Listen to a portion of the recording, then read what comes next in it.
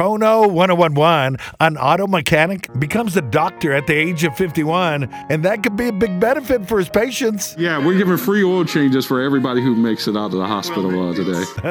Dr. Carl Albany has been a mechanic for over 20 years, but he wanted something more. I was ready for a change. I wanted something a little bit different for myself. He can remember at a young age he always had a desire to become a doctor, but life's circumstances took him in a different direction. It just wasn't a real opportunity in the neighborhood where I grew up and the financial constraints that we had in my own family. His saving grace was that strong family structure. Once Carl made the decision, he started taking night classes, applied himself. After 5 years, he graduated from med school, went from motors to medicine. I've been working on things my whole life. Although he's still doing diagnostics. It's just people now instead of cars.